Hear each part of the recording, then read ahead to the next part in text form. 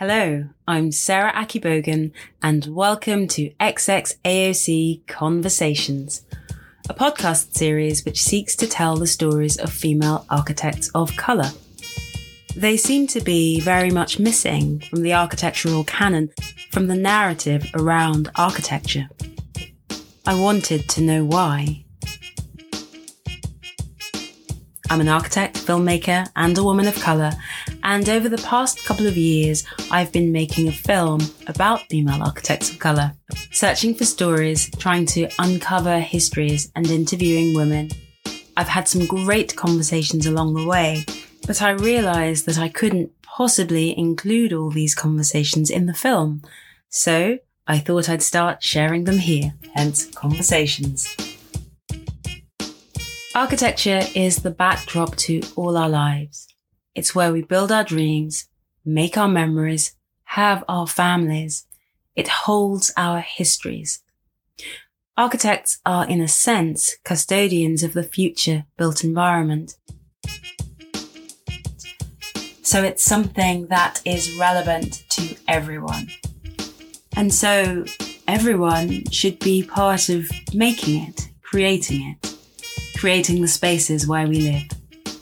But unfortunately, that's not always the case for all sorts of reasons which I will discover during my research. Here in the UK, women of colour are largely underrepresented in those that make our built environment.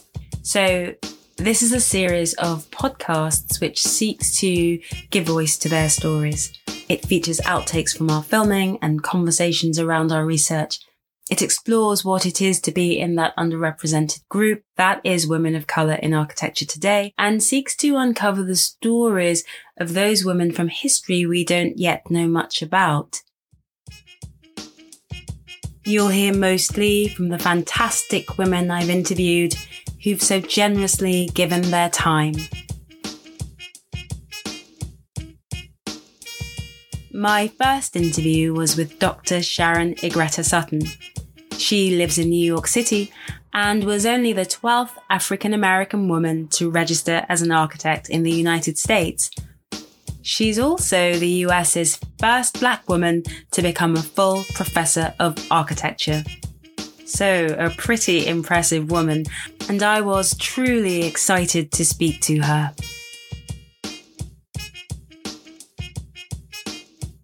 I came across Dr. Sutton after starting my research with a tweet. Hello, I'm starting a project to collect the stories of #female architects of colour, past and present. Who should I be talking to? Who should I be talking about? Please send suggestions. Many thanks. I was inundated with replies from around the world, including many from across the pond.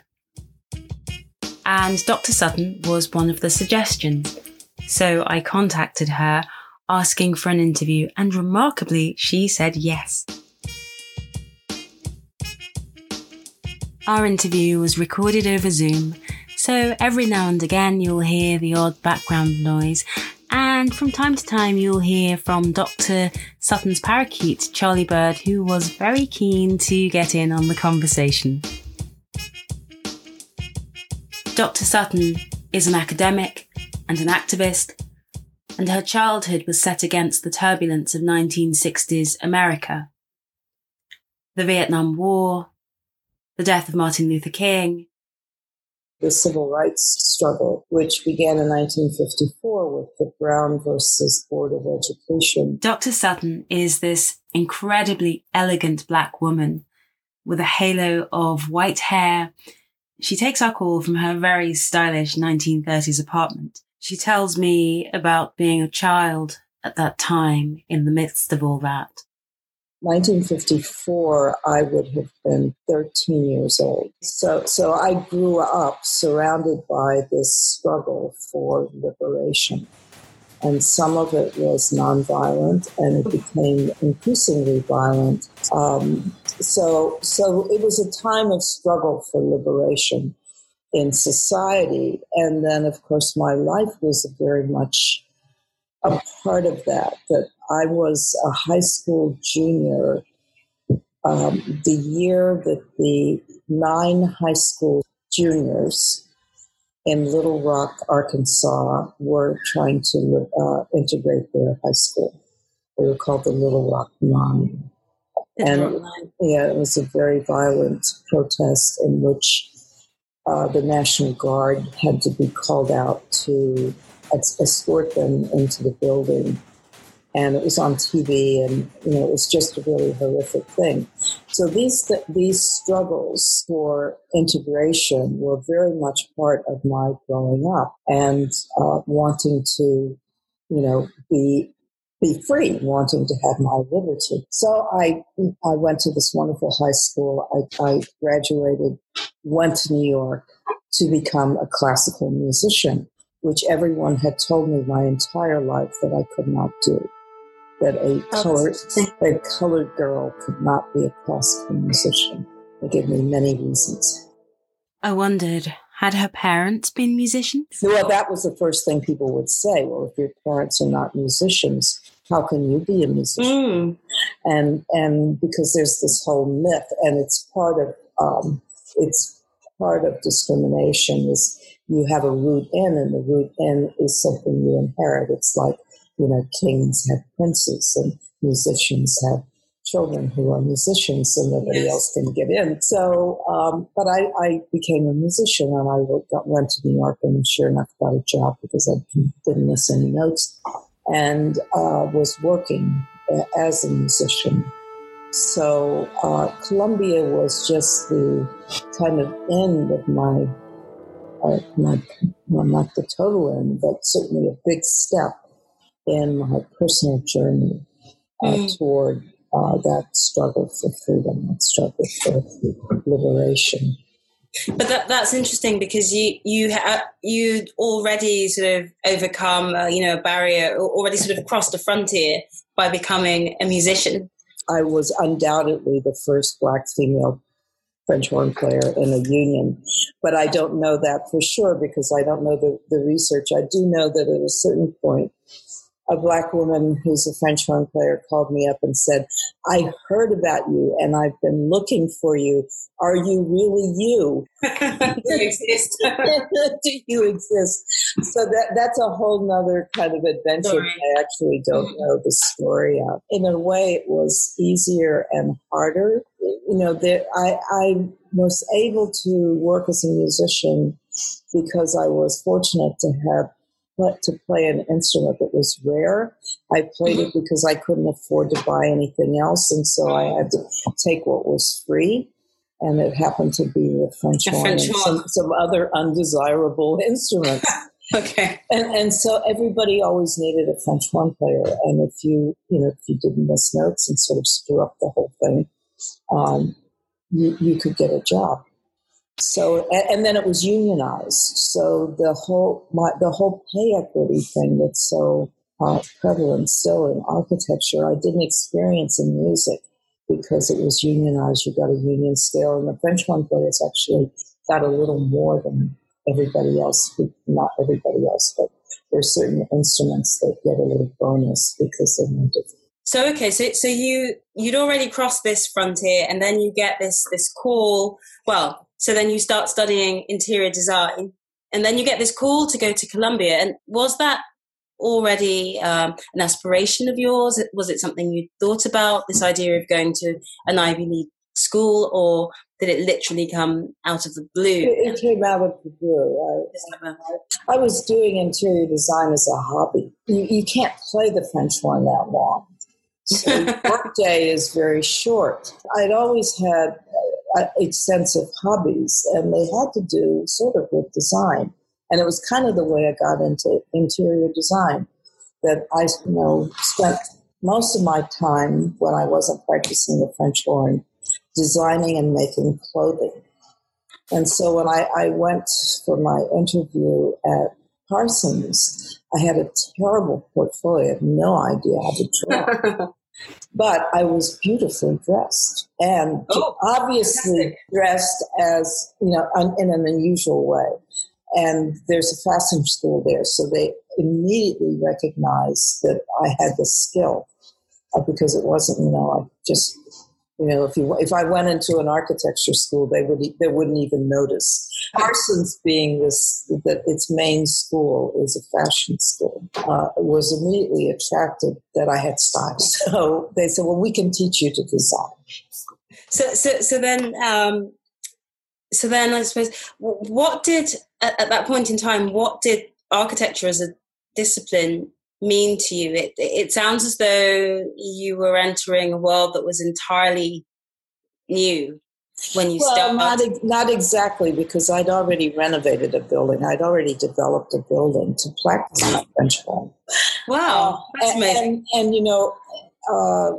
there's a relationship between space and music. So I had been all over the country performing in the best music halls in the country. Mm-hmm. The Academy of Music in Philadelphia, the now destroyed Old Metropolitan Opera House. In Canada, there are wonderful halls. In Detroit, if you go into a hall that has great acoustics, you're a better performer. I was very aware of the importance of space. I had also seen my neighborhoods destroyed by urban renewal. I wasn't tuned out to the spatial world. I was very aware of the spatial world. I needed space to practice my French horn, so that's how I got involved in renovating a building.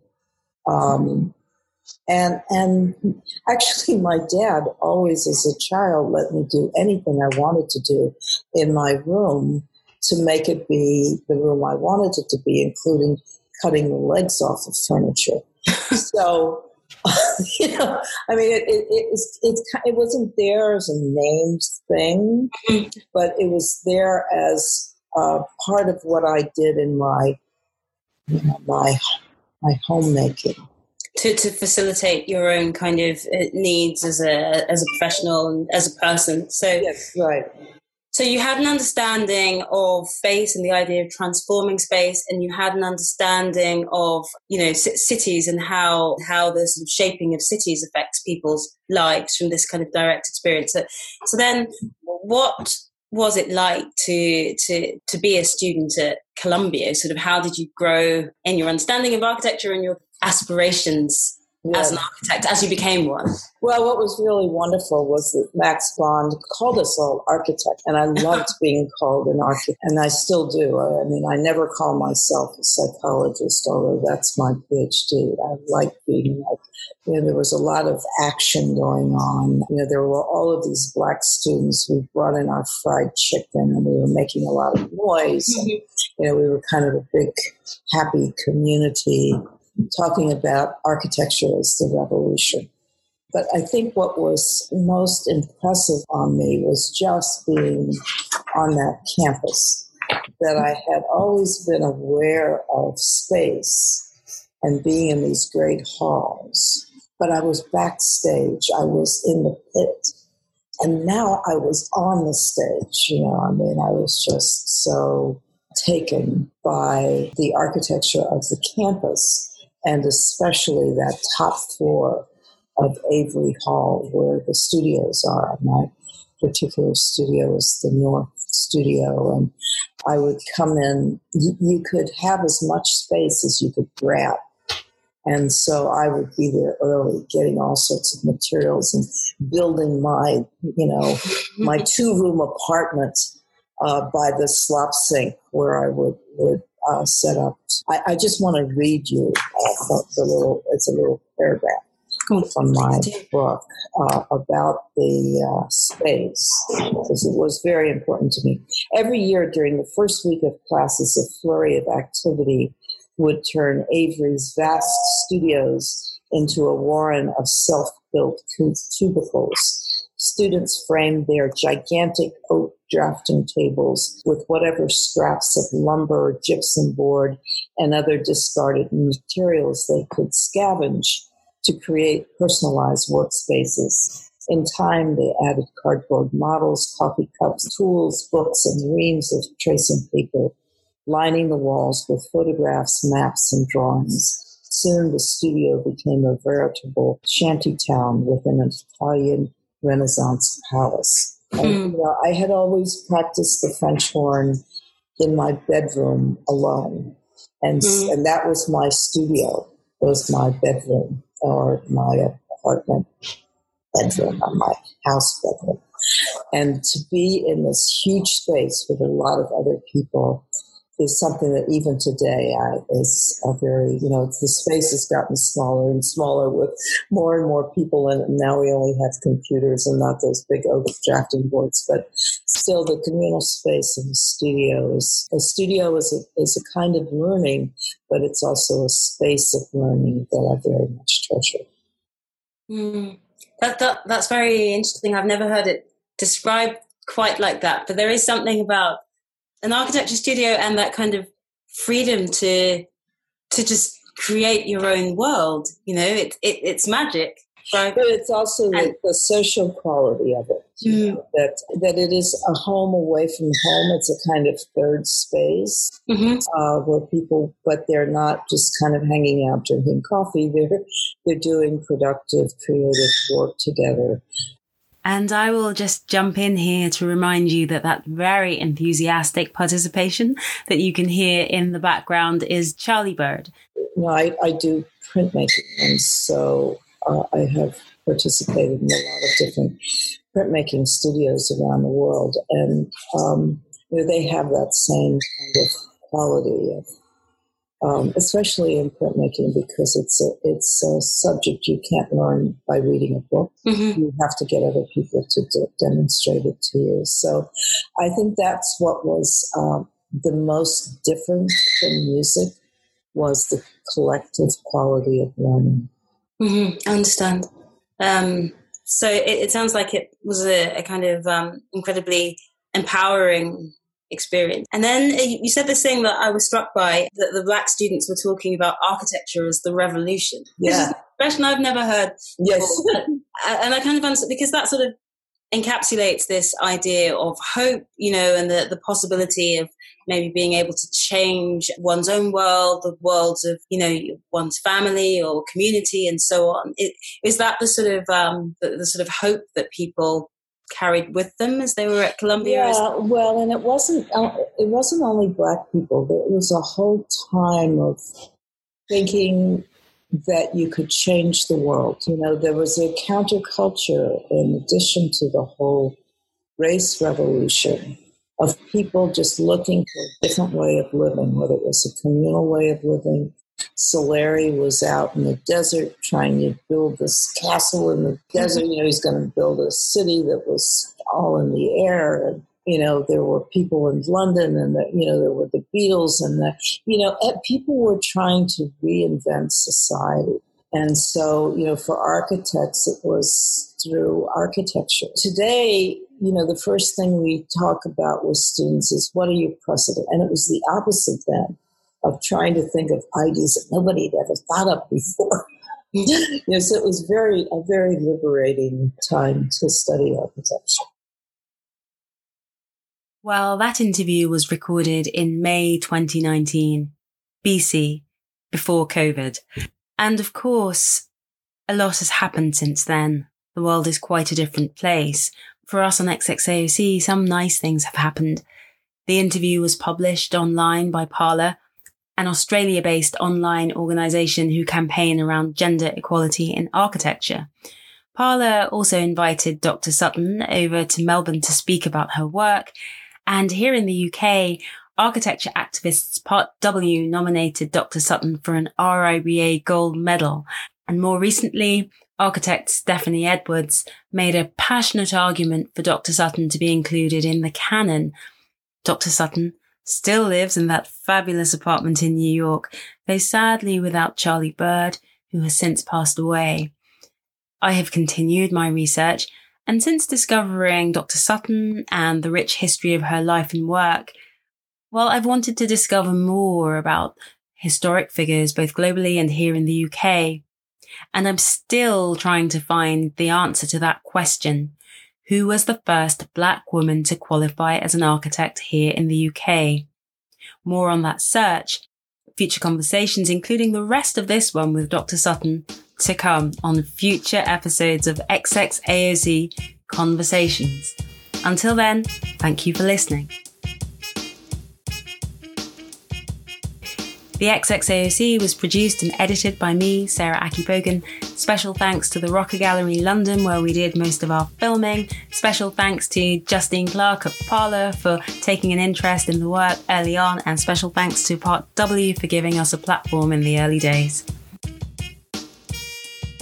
And of course, huge thanks to Dr. Sutton herself for so generously giving her time for this interview. It wasn't only Black people. There was a whole time of thinking that you could change the world.